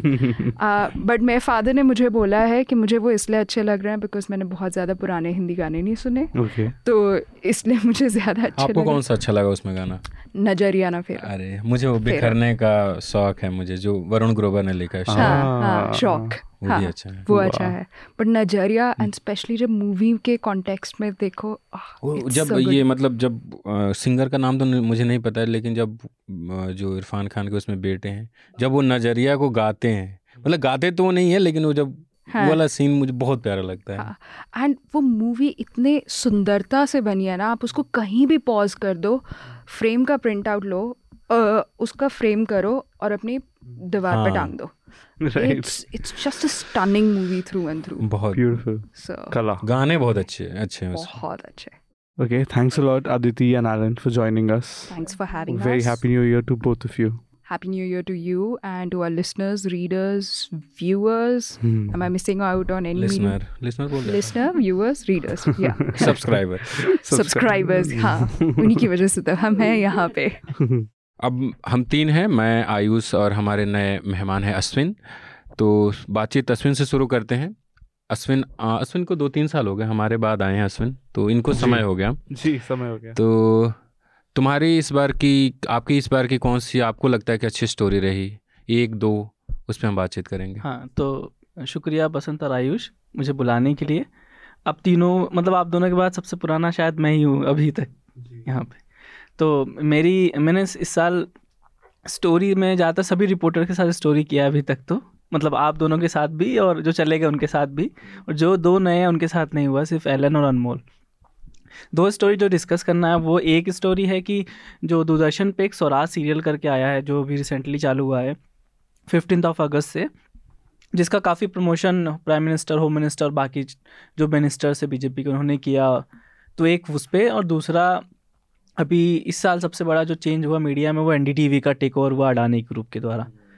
तो हम मेरी 2 stories हैं जिस पे हम बात कर सकते हैं, इन दोनों स्टोरीज़ पे. स्वराज, जो भी हमारे दर्शक और जो भी पाठक वो जानते होंगे कि स्वराज नाम का एक सीरियल जो दूरदर्शन ने शुरू किया, उसमें हमारे आज़ादी के जो नायक हैं, खासकर सरकार ही कहती है कि जो गुमनायक हैं, जो नई सरकार, अनसीन हीरोज, जो हमारी नई सरकार वो हिस्ट्री में थोड़ा हस्तक्षेप कर रही है, तो अनसीन हीरो की कहानी लाने की, उसके विज्ञापन में करोड़ों रुपए खर्च हुए. मुझे याद है आयुष, मैं बाबरपुर की तरफ, वो जो पूर्वी दिल्ली है, उधर घूम रहा था, तो एक अस्पताल है, शायद राजीव गांधी नाम है या लाल बहादुर शास्त्री, कुछ उसका नाम है, उसके बाहर बोर्ड देखा बहुत बड़ा स्वराज का लगा हुआ था. अश्विन, उसमें आपने 2 स्टोरी की है मुझे अगर ठीक से याद है तो. एक तो कि उस जो सीरियल है उसको बनाने के लिए जो उसकी रिसर्च टीम है उसमें कौन लोग शामिल थे, और मैक्सिमम RSS के लोग थे उसमें, और उसमें ज़्यादातर का हिस्ट्री से कोई लेना देना नहीं था जी. तो आप वो बताइएगा, मतलब आप, और जो उसके बाद जो हुआ आप बताइए. तो जैसा बताया आपने बसंत, 2 स्टोरी थी. पहली स्टोरी ये थी कि जो स्वराज सीरियल बनाया गया था, जो रिसर्च कमेटी बनाई गई, उसमें 7 लोग थे और वो सभी का बैकग्राउंड RSS और बीजेपी से जुड़े हुए लोग थे. 2 तो RSS की जो मैगजीन है उसके दोनों हिंदी और इंग्लिश के एडिटर थे. एक प्रोफेसर सिर्फ थे जो हिस्ट्री से विद्वान थे, बाकी किसी का हिस्ट्री से कोई लेना देना नहीं था. एक थे वो जम्मू कश्मीर स्टडी सेंटर जो RSS का ही थिंक टैंक है, उसके एक निदेशक थे. एक दूसरा थिंक टैंक था जो RSS से जुड़ा हुआ है, वो उसका काम कर रहा था. जवाहरलाल कौल जो सीनियर जर्नलिस्ट और बीजेपी से कितने क्लोज सब जानते हैं, वो थे. एक व्यक्ति जो हीरामन तिवारी हैं, JNU के जो हिस्ट्री के इस समय डीन हैं, वो एक हिस्ट्री के थे. लेकिन हीरामन तिवारी जी का भी जो स्पेशलाइजेशन है वो हिस्ट्री इंडियन इंडिपेंडेंस में नहीं है. उनका है कि जो वैदिक टेक्स्ट होता है उसके विद्वान है, संस्कृत भाषा के विद्वान है वो. उनका हिस्ट्री में मतलब कि इंडिपेंडेंस से कोई लेना देना नहीं है. तो ये लोग मेंबर्स थे उसके. तो हमारी पहली स्टोरी यही थी कि ये लोग से जिनको बुलाया गया, इन्होंने कैसे हिस्ट्री को अनफोल्ड किया है. मतलब जो स्वराज सीरियल का जो थीम था वो था अनसिंग हीरोज़ को लेकर. तो 1498 से लेकर 1947 के बीच में जो हमारे गुमनाम नायक थे जिन्होंने देश की आज़ादी के लिए काम किया था, जिन्होंने त्याग दिया, तो उनको लेकर ये स्टोरी थी पूरी. और मतलब जो हिस्ट्री के विद्वान जिनसे मैंने बात की स्टोरी में, क्या उन्होंने कहा कि हमारे जो आज़ादी को लेकर जो सोच डेवलप हुई कि आज़ाद देश के लिए आज़ादी लड़ना है, वो बैटल ऑफ पल्सी के युद्ध के बाद हुआ था. ठीक है, तो उससे पहले तो हमारे दिमाग में कोई था ही नहीं कि हमें आज़ादी चाहिए तो किस बात की आज़ादी. तब तो हमारा देश आज़ाद था, ना किसी के राज था. अंग्रेज़ों ने सबसे पहले जब कलकत्ता वेस्ट बंगाल पे लड़ाई की, उसके बाद से उन्होंने कब्जा करना शुरू किया. तब आज़ादी की एक हमारे दिमाग में सोच आई थी कि हमें आज़ाद होना है. तो हिस्ट्री को मोल्ड किया गया. फिर जो उसका प्रोमो भी आया था उसमें भी जो इनका फेवरेट है जवाहरलाल नेहरू जी टॉपिक, उन्होंने गायब कर दिया. उसमें सावरकर को दिखाया उन्होंने, लेकिन जवाहरलाल नेहरू नहीं है. तो ऐसे जब इन्होंने फोल्ड किया, हमने इस पर स्टोरी की. उसके बाद सेकेंड स्टोरी हमने ये की थी कि इस सीरियल को देखने के लिए प्रधानमंत्री ने 2 बार, एक गुजरात में और एक मन की बात में तारीफ़ की कि देखना चाहिए. फिर होम मिनिस्टर ने इसका प्रोमो लॉन्च किया था. सारे मिनिस्टर्स जो हैं और बीजेपी के MPs हैं, संसद भवन में स्पेशल स्क्रीनिंग की इन लोगों के लिए की गई थी. ट्वीट भी किया था सबने. प्रमोट भी काफ़ी हुआ था. मतलब जैसा आपने बताया वैसे ही इन्होंने कार पे स्टिकर्स लेके लगाए थे, बोर्डिंग्स लगाए थे हर जगह. पूरा DD का ऑफिस के आसपास सब स्वराज ही था. तो उस सीरियल को करीब अगस्त से लेकर 4 महीने चला था. हमने दूसरी स्टोरी ये की कि उस सीरियल के प्रमोशन में करीब 9.5 करोड़ रुपए खर्च हुए, मतलब 10 करोड़ रुपए प्रमोशन के नाम पर, और साथ में उसके बनाने का कॉस्ट एक एपिसोड का 47 लाख रुपए है, एक एपिसोड के लिए गवर्नमेंट दे रही है, प्लस टैक्सेस, तो 18% GST लगा के टोटल 55 लाख कुछ रुपए हो रहा है। उसके हिसाब से जोड़ दिया जाए तो करीब 50 करोड़ रुपए सिर्फ प्रोडक्शन कॉस्ट है। उसके अलावा रिसर्च टीम जो बनी है वो अलग कॉस्ट है, ये हर साल चेंज करवा रहे हैं, हर दिन उसमें थोड़ा मसाला लाने के लिए चेंज भी करवा रही है, तो जो चेंज हो रहा है उसका भी कॉस्ट बढ़ जा रहा है। तो ऐसे करके गवर्नमेंट ने करीब 60 से 70 करोड़ रुपए खर्च कर दिए, विथ इंक्लूड एडवर्टीजमेंट ऑल्सो। अब सोचिए 70 करोड़ खर्च करने के बाद भी TRP नहीं आ रही है। TRP इतनी कम है कि जो बाकी चैनल्स, बाकी जो सीरियल्स DD पे आते हैं उनसे भी इनका नीचे है। प्रोडक्शन क्वालिटी में लोग बोल रहे हैं कि अच्छा है। मैंने भी बात की कुछ लोगों से, जब खुद DG के जो DD मतलब DD के जो DG हैं उस पहले प्रसार भारती के CEO भी थे, उन्होंने तो अपनी डिफेंड किया ऑब्वियसली। उन्होंने कहा कि क्वालिटी है बहुत अच्छी है, अब लोग नहीं देख रहे हैं तो मैं क्या कर सकता हूँ, शायद लोगों को मसाला ही पसंद हो जैसा डेली शो और चैनलों पे आता है। तो एक हम देख सकते हैं कि पब्लिक जो मनी है उसका मिसयूज़ कैसे है। साथ में एक अपना जो एक कहा जाता ना कि भारत एक खोज करके एक सीरियल आया था, वो एक खोज मतलब वो सीरियल एपिक सीरियल था जिसको लोग अभी भी याद करते हैं। उसी को थोड़ा सा इन्होंने आगे करके, क्योंकि वो जवाहरलाल नेहरू की किताब पे था, तो शायद इतिहास बदलने की कोशिश जो कहते हैं ये लोग हमेशा होती है। तो पैसे वेस्ट ऑफ मनी तो है ही, पब्लिक मनी, साथ में इतिहास बदलने की भी कोशिश है जो अब तक फ्लॉप साबित हुई है। NDTV की बात करते हैं जी। आपने उसको मतलब काफ़ी कवर किया है, आप डेवलपमेंट्स जो होती हैं आपको पता होती है, you are on the beat. Does your coverage of NDTV is also, do you also want to cover that story? Because एक समय में आप NDTV में थे, आपने you worked with Prannoy on the election team. Tell us the personal side of things, what is your personal equation with that channel and What did you learn there? And मेरा journalistic career की शुरुआत ही वही थी, मतलब पहली नौकरी वही थी, वहीं से सीखा हूँ, जो भी सीखा अभी तक वहीं से सीखा था। बतौर अगर हम पर्सनल इक्वेशन बात करें प्रणॉय से, सभी NDTV के एक्स कॉलीग का, तो सब लोग तारीफ़ करेंगे। कोई ऐसा नहीं होगा जो कभी प्रणॉय रॉय या राधिका रॉय की बुराई करे। शायद कभी उनका एटीट्यूड या कभी बिहेवियर रहा ही नहीं कि आप शिकायत का कोई मौका दें। मेरे साथ हुआ था एक बार कि उनकी बुक का काम चल रहा था, उन्होंने एक बुक लिखी द वर्डिक्ट के नाम से, उसमें दोराब सुपारीवाला और वो दो को ऑथर हैं, उसमें मैंने ऐसे रिसर्चर काम किया था। तो प्रूफ रीडिंग के लिए अशोका से पॉलिटिकल साइंस के कुछ बच्चे आए थे, तो उनके साथ हम भी बैठे थे उस रूम में, प्रूफ रीडिंग कर रहे थे कि क्या गलतियाँ हैं। उस पर उन्होंने कहा कि सब लोग अपना इंट्रो बताइए। तो मुझे तब तक नहीं जानते थे, मैं बस मेल करता था उन लोगों को, लेकिन पर्सनली नहीं मिले थे।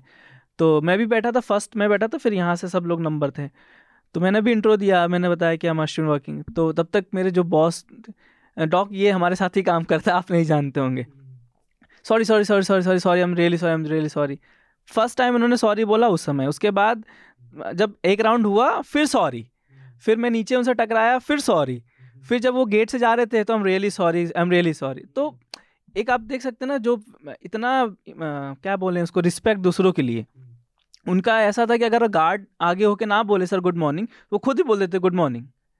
मतलब गार्ड को बोल देते, तो मैं तो एम्प्लॉय था मान लीजिए, बाकी और भी सीनियर एम्प्लॉयज है, सबके साथ उनका बिहेवियर ऐसा ही था। तो न्यूज़ रूम में भी उनका प्रेजेंस था, काम लोग करते थे। और मतलब मेरे हिसाब से तो ये कह सकते हैं कि जो डॉक्टर और राधिका रॉय का जो भी अभी तक का वर्किंग एक्सपीरियंस रहा, बहुत अमेजिंग रहा। मतलब कभी भी किसी पे चिल्लाते नहीं थे, गलती भी होती थी तो बस चिल आउट करके ठीक है जाने दो, सुधार लो, ऐसा कर लो, लेकिन कभी चिल्लाते नहीं थे कि तुमने क्या गलती कर दिया। जनरली होता है कि जब आप चैनल के मालिक हो प्लस एडिटर हो तो वह एक अलग ही बिहेवियर रहता है, क्योंकि आपको TRP भी लाना है, आपको चैनल भी चलाना है, आपको कंटेंट भी देखना है। वो बिहेवियर इनमें नहीं था कभी भी। कैरावान की जो लेटेस्ट स्टोरी है इंडिया टुडे ग्रुप में, उसमें एक बहुत बढ़िया पैराग्राफ है where it says that India Today में चिल्लाने का साइकिल कैसे होता था। तो पहले कलीपुरी राहुल कंवल पे चिल्लाती थी, फिर राहुल कंवल निकल के अपने रिपोर्टर्स पे चिल्लाता था, लेकिन NDTV में ऐसा माहौल नहीं था। सो यही सेम बात मतलब आप पढ़े हैं। और साथ में मैं एक स्टोरी जो कर रहा हूँ ईयर एंडर, उसमें मैंने जो फॉर्मर कॉलीग से बात किया NDTV के, उसमें से कुछ, क्योंकि जब NDTV इंडिया बना था वो 2003 में चालू हुआ, तो उस समय हिंदी के चैनल जी था और आज तक था। तो जब चैनल लॉन्च हुआ तो NDTV ना आज तक और जी से लोगों को लेके आई, जिसमें दिबांग आए यहाँ पे मैनेजिंग एडिटर बन गए, सबसे पहले मैनेजिंग एडिटर वही थे। तो उनके साथ आज तक ही काफ़ी लोग आए थे। तो कुछ जर्नलिस्टों ने जिन्होंने कहा नाम नहीं मत बताना, तो उन्होंने कहा कि मैं आज तक में था तो वहाँ चिल्लाने की प्रवृत्ति थी, शुरू से ही थी, जैसा आप बता रहे हो वो शुरू से ही था वहाँ पे आज तक में। तो जब वो यहाँ आए तो यहाँ इतना चिल माहौल, कोई बोलने वाला नहीं, कभी कोई चिल्लाने वाला नहीं, जो स्टोरी ये करना चाहते थे उनको आज़ादी मिली। वो बताते हैं कि उन्होंने हेल्थ में काम किया, जिसमें हेल्थ में पहले लोग इंटरेस्ट नहीं लेते थे, इन्वायरमेंट तो बिल्कुल बोरिंग सब्जेक्ट हुआ करता था, माइनिंग में काम किया उन्होंने, आईटीआई पे काम किया, तो बोलते थे ये सब अपॉर्चुनिटी सिर्फ एनडीटीवी में मिली। और वहाँ वो शाउट वाला माहौल नहीं था जो आज के समय में माहौल हो गया कि हर चैनल में चिल्लाने की एक आदत सी है, जो चिल्लाएगा नहीं उसको टीआरपी नहीं आएगी। अश्विन, बिफोर यू गो, आप हमें बताइए आपका रिकमेंडेशन क्या है जाते जाते? मेरा तो एक ही है, मैंने कला मूवी देखी है, तो शायद सभी को देखना चाहिए, मुझे बहुत अच्छी लगी वो मूवी, गाने भी अच्छे थे और पूरी मूवी बहुत अच्छी लगी मुझे। आपसे पहले जो अदिति थी उनका भी वही था, तो कुछ और बताएं। मैंने तो पहले ही सोच लिया था कि कला बोलना है। मैंने हाल फिलहाल में एक डॉक्टर जी देखा है, जो पसंद आपने भी देखा होगा, तो खाकी भी देखा है। मेरा बस पहला रिकमेंडेशन तो कला ही है, क्योंकि लिखने वाले को बड़ा भारी पड़ जाता है लिखना रिकमेंडेशन, तो कला देखिए प्लीज़। तो काफ़ी बात हो गई लोगों से उनके स्टोरीज़ के बारे में, आप अब अपनी स्टोरीज़ क्या बताइए। और आप अपनी गुजरात की स्टोरीज़ की बात नहीं कर सकते क्योंकि आपने हर जगह गुजरात की स्टोरीज़ के बारे में बात की है। हाँ तो anything that does not involve Gujarat, tell us what was your favourite story of 2022? मेरी 3 स्टोरी है पर बात 2 ही पे करेंगे। एक रामदेव, जो बाबा रामदेव हैं पतंजलि के, उन पे मैंने एक सेना किया था। उसकी जो तीसरी स्टोरी थी, जो मैंने ये पता लगाया था कि कैसे केंद्र सरकार ने लेटर लिखा और पतंजलि के कोरोनिल को कोरोना के सपोर्टिंग दवाई का वो मिला, लाइसेंस मिला वहाँ से, उत्तराखंड से। दूसरी स्टोरी मीडिया स्टोरी है दोनों। एक तो अभी हाल ही में मैंने किया था कि कैसे आज तक और इंडिया टीवी ने एक भाजपा के उस कंटेंट को जो भाजपा ने बनवाया ही है प्रचार के लिए, प्रधानमंत्री की छवि को और मजबूत करने के लिए, उसको न्यूज़ के रूप में दिखाया। और ऐसी स्टोरी हमने किया था, इससे ज़्यादा थोड़ा मुश्किल था उसको करना, जो अभी अश्विन चले गए, मैंने और अश्विन ने किया था कि कैसे दूरदर्शन अपने शो में उन लोगों से बात कर रहा है जो भाजपा से जुड़े हुए लोग हैं, मेरठ में अलग अलग जगहों पे जाके, और हैं वो बेसिकली भाजपा से जुड़े हुए, लेकिन टीवी चैनल बता रहा है डीडी कि ये आम लोग हैं। तो इसमें तो थोड़ा आसान था जो हमने अभी किया, ये भी थोड़ा 2-3 दिन लग गया मुझे निकालने में कि ये भाजपा का कंटेंट है, लेकिन वो थोड़ा मुश्किल था कि आप मेरठ में कोई आदमी है, कोई व्यापारी है, आप उसके बारे में पता लगा रहे कि उसका भाजपा से कनेक्शन क्या है। तो ये 3 story. I love that story. मेरे को याद है आपने और अश्विन ने वो स्टोरी की थी, and the great investigative part of that was that you saw someone on TV, and the process from seeing someone on TV to getting that person's number, where he lives, and then talking to him and then fact checking it, that's only something that is quality journalism can bring out. लेकिन आपने जो पहली story की थी रामदेव वाली, आप और मैं सेकेंड वेव के समय हरिद्वार में घूम रहे थे कुछ दिन, तो हम गए थे बाबा रामदेव के आश्रम में, एंड वेरी स्ट्रेंज प्लेस, लेकिन वो समय भी ऐसा था। लेकिन मुझे याद है एक बड़ा सा कैंपस था खाली, हम बिल्डिंग जा रहे थे, लोगों से मिल रहे थे, and people were so open, everyone was open to sharing information. वहाँ कुछ ऐसा डर नहीं हमें लगा। लेकिन क्या वो समय था जब आपको लगा कि हाँ, रामदेव पे स्टोरी हो सकती है? मेरे बहुत पहले से मन था, क्योंकि मैं मतलब देख रहा था कि कैसे वो उनमें बदलाव जो हुआ था, राजनीतिक रूप से जैसे वो बदलाव हुआ था, कैसे मुझे लग रहा था कि कुछ ना कुछ तो है। और हमारे से पहले हम सब जानते हैं कि सबसे ज़्यादा विज्ञापन देने का काम पतंजलि करता है। तो कोई भी मीडिया ऑर्गेनाइजेशन, अभी हाल ही में खबर थी कि नेपाल में पतंजलि के प्रोडक्ट पे बैन लग गया, लेकिन ज़्यादातर मीडिया ऑर्गेनाइजेशन ने उसे रिपोर्ट नहीं किया। तो हमसे पहले तहलका में 2011-12 में एक स्टोरी आई थी, मनोज रावत जर्नलिस्ट थे और बाद में वो केदारनाथ से कांग्रेस के विधायक भी हो गए, उन्होंने रिपोर्ट किया था। और वो आखिरी उसका हेडलाइन मुझे याद है, काले कारनामों वाले बाबा ऐसे करके था। तो तब मैं कॉलेज में था, तो पढ़ा था, तो मेरे दिमाग में था कि ऐसी स्टोरी करनी है जो कुछ सच लाए, जो छुपाया जा रहा है, जो ब्रांडिंग हो रही है। फिर ऑफिस ने मौका दिया और फिर हम चले गए, और 3 पार्ट है उसका, तो 3 पार्ट में किया। राइट। और दूसरी स्टोरी में आपको मतलब क्या ऐसा उसका हिस्सा था या काम करने का, या जो उसकी फाइंडिंग्स थी, what part of the second story are you proud of? देखो दूसरी स्टोरी जो थी वो मैं थोड़ा 2 मिनट लेके प्रोसेस बताऊंगा। शायद मैंने पहले भी बताया था कि हम सब प्रेस क्लब से निकले, मंडी हाउस में थोड़ा रात को 11 बजे हम लोग घूम रहे थे, आइसक्रीम खा रहे थे, तो हमको पोस्टर दिखा सिर्फ डीडी न्यूज़ के बाहर। और उस बहुत सारा, जब भी डीडी में कुछ नया शो आता है तो पूरा भर देते हैं, पूरी पूरी चारों तरफ से। वो था क्या बोले यूपी, इवेंट का नाम था, सीमा करके जर्नलिस्ट, अगर मैं नाम से मुझे यार ठीक से याद हो तो। अक्सर ही किसी भी कहीं भी राजनीतिक चुनाव वुनाव होते हैं, वहाँ का जो प्रोमो या पोस्टर बनता है किसी भी चैनल का, तो उसमें या तो उस स्टेट के टॉप लीडर होते हैं या उस वहाँ पे जो पार्टी होती है उसके पोस्टर होते हैं। उसमें मैंने देखा कि हर एक पोस्टर पे भाजपा का, जो भाजपा की सरकार है, केंद्र बिहार उत्तर प्रदेश सरकार, उसके किसी योजना का पोस्टर लगा था बैकग्राउंड में, सामने एंकर ऐसे खड़ी हैं, तो वो प्रचार नुमा लगा। तो हमने बेसिकली ये सोचा कि इस स्टोरी को ऐसे करेंगे कि डीडी जो एक लोगों के पैसे से चलने वाला ऑर्गेनाइजेशन है, सरकार, भाजपा सरकार की तारीफ कर रहा है। फिर अगले दिन मैंने स्टोरी पिच कर दिया कि हम इस एंगल से करेंगे। फिर मैंने कहा एक आध शो देख लेते हैं। तो पहला मेरठ का मैंने खोला, और हुआ यूँ कि मेरठ में एंट्री होती है तो पहला जो बाइट लेती है, तो एज अ जर्नलिस्ट मुझे 7-8 साल का अनुभव है, आपको भी है, हम देख के समझ आ जाता है कि ये जेन्युइन बंदा है या प्लांट है। मतलब उसके बातों से, उसके व्यवहार से, मतलब उसकी बातचीत से लग जाता है। तो हमको लगा हो ना सकता ये बीजेपी का बंदा है, और उसको बोला गया व्यापारी हैं यहाँ के, और वो तारीफ करने लगे बीजेपी के। तो मैं ऐसे सोचा कि चलो ठीक है, मैंने गूगल डाला, कुछ नहीं आया। फिर मैंने उस नाम के साथ खेलने लगा कि चलो भाजपा व्यापार मंडल, भाजपा, ये कुछ नहीं बन रहा था कुछ। एक जगह 2012-13 की एक खबर थी ऑनलाइन, उसमें लिखा हुआ था कि यहाँ पे भाजपा व्यापार मंडल की बैठक हुई जिसमें फलाना फलाना फलाना शामिल हुए। मुझे वो एक लिंक मिला पहला। फिर मैंने वहाँ के बीजेपी अध्यक्ष को, मेरठ को फ़ोन किया। मैंने कहा सर आपके यहाँ व्यापार मंडल का अध्यक्ष कौन है अभी? तो उसने बताया, तो मैंने नंबर दे दीजिए। फिर उससे उस आदमी का नंबर लिया, और इस तरीके से पहला, तीसरा, चौथा मिलते गया। अब उत्सुकता बढ़ती गई। डीडी चालाकी ये कर रहा था अपने पूरे शो में कि सरनेम गायब कर दे रहा था। अब आपको लिख दिया जाए, जैसे तहरीम खड़ी हैं, तहरीम, अब पीछे का सरनेम ना हो, तो आप फेसबुक पे डालेंगे, खबरों में डालेंगे, गूगल पे डालेंगे तो 50,000, मतलब बहुत सारी तहरीम आएंगी, बसंत बहुत सारे आएंगे। पर बसंत कुमार हो या आगे किसी का कुछ सरनेम हो तो ढूंढना आसान होता है। तो बहुत मुश्किल आई। हमने मतलब जौनपुर के पत्रकारों से, यहाँ वहाँ से कोशिश करके, फेसबुक से, ट्विटर से ये निकाला। तो उसमें मज़ा ये आ रहा था कि आपके पास सरनेम नहीं है, वो कोई टॉप लीडर नहीं है, स्थानीय कार्यकर्ता है, किसी विधायक से जुड़ा हुआ कार्यकर्ता है, उसका फेसबुक, तो वो मज़ा आ रहा था वो निकालने में।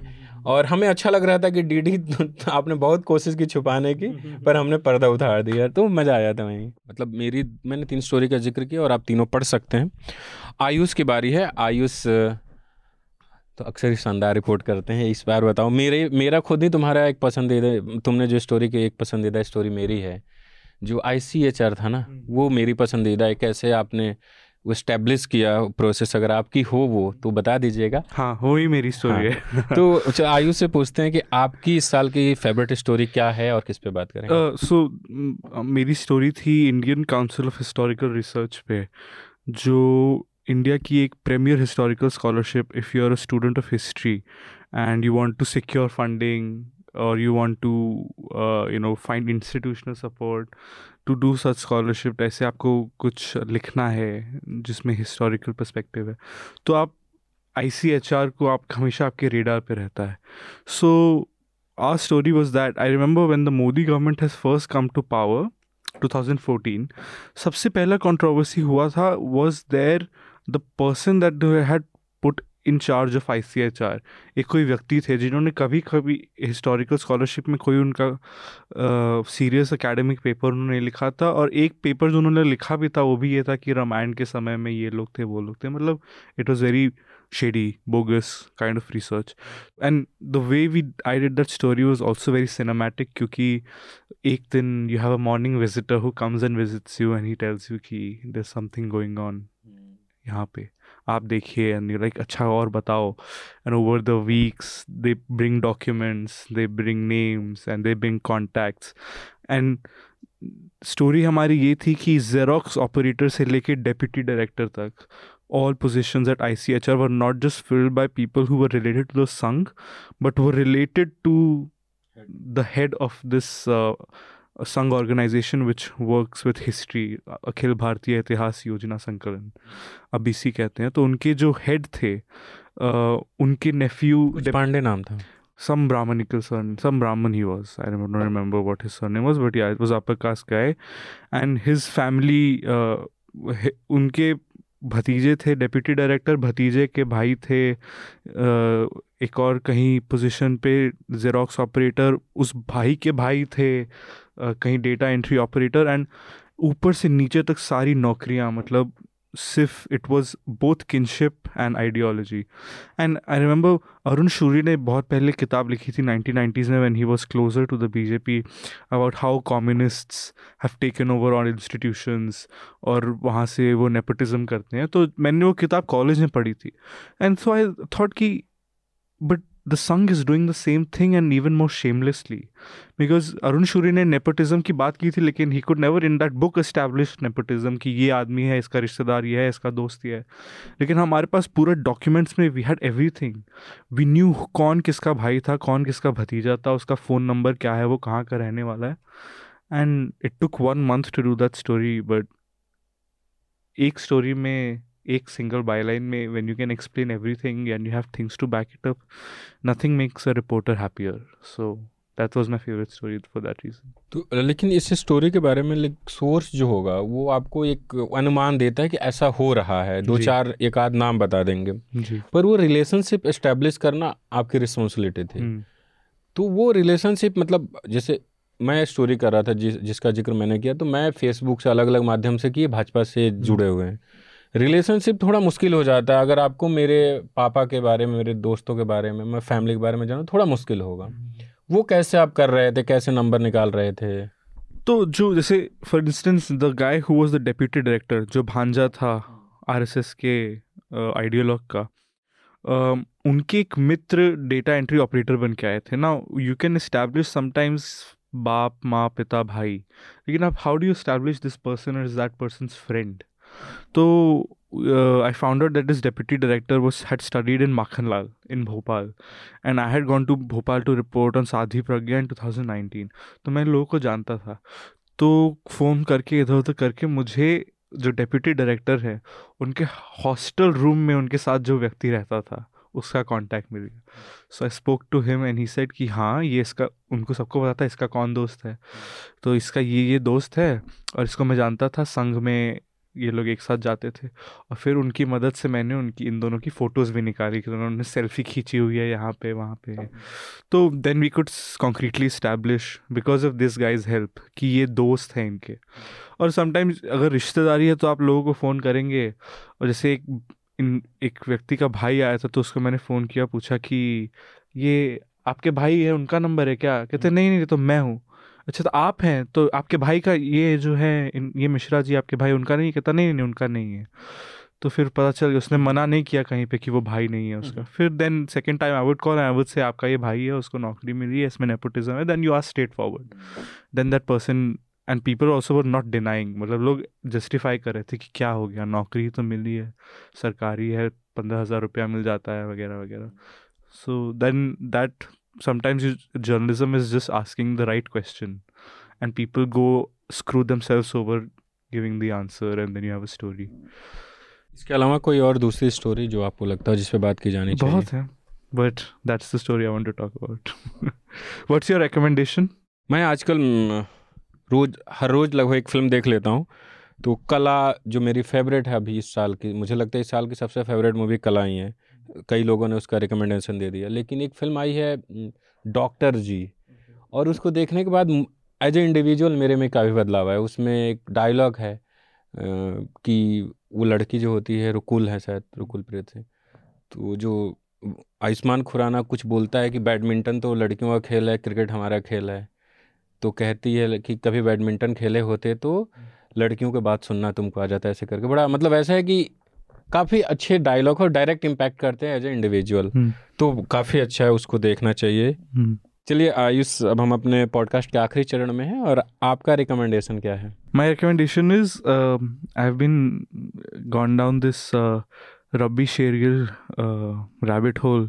So I'm listening to all his music, watching all his interviews and everything, and I've also been sending people, including Gurmehar, link of his interview जो उन्होंने दिया था. लेकिन there's this song Rabbi Shergill did in 2007 called Bilkis, which is on Bilkis Bano, but he did it in 2007. और उसमें और भी whistleblowers हैं या जो basically theme ये है कि जो लोग सच बोल रहे हो लेकिन उनको मार दिया जाता है या दबा दिया जाता है. And it's a beautiful song. It's also called जिन्हें नाज है. The line in the song is जिन्हें नाज है हिंद पर वो कहाँ है, which is also Mohammed Rafi song from the 60s. तो रबी शेरगिल का साहिर लुधियानवी का है ना, जिन्हें नाज है हिंद पर वो कहाँ है, और गाया मोहम्मद रफ़ी ने, लेकिन ये पुराना वाला है. So that song is my recommendation. Also, I read this wonderful book by Gail Omwet. She passed away last year.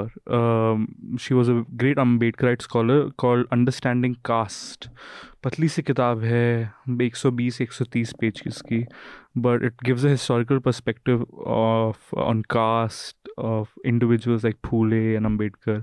Very simple to read. Academic writing थोड़ा कभी कभी होता है ना, भारी हो जाती है, समझ नहीं आता है, especially जर्नलिस्ट के लिए. लेकिन इतने सफाई से, इतने अच्छे से उसको समझाया है, लिखा है. So if anyone's interested in something like that, good book to read. तो ये अब इसी के साथ हमारा पॉडकास्ट अब ख़त्म होता है. लगभग हमने 1.5 घंटे तक बात की, आप सबने सुना, इसके लिए आप सबका शुक्रिया. जिन भी रिपोर्टर से बात की और उनके जिन रिपोर्ट्स पे हमने बात की वो आप हमारे वेबसाइट newslaundry.com और hindi.newslaundry.com पर जाकर पढ़ सकते हैं. साथ ही कई हमने वीडियो रिपोर्ट्स पे भी बात की, उसके लिए आप हमारे यूट्यूब चैनल न्यूज़ लॉन्ड्री पे जाइए और देखिए. साथ इसके अलावा हम सब ने और हमारे दूसरे साथियों ने और बेहतरीन रिपोर्ट की है, क्योंकि समय की कमी है इसलिए हम सारी रिपोर्ट्स पे बात नहीं कर सकते. तो उन तमाम रिपोर्ट्स को देखिए. और न्यूज़ लॉन्ड्री को अब तक आपने सहयोग दिया, आगे भी सहयोग देते रहें ताकि हम ऐसे ही नए साल में भी आप तक और बेहतरीन रिपोर्ट पहुंचाते रहें. By the way, we also have an announcement. क्योंकि festive season है, everyone has offers, everyone has discounts. So do we.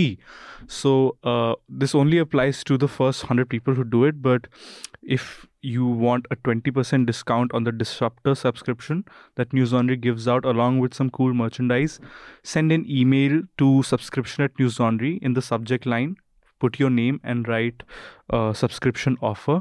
And the first 100 people who do it will get 20% off on the Disruptor subscription of News Laundry and some very cool merch.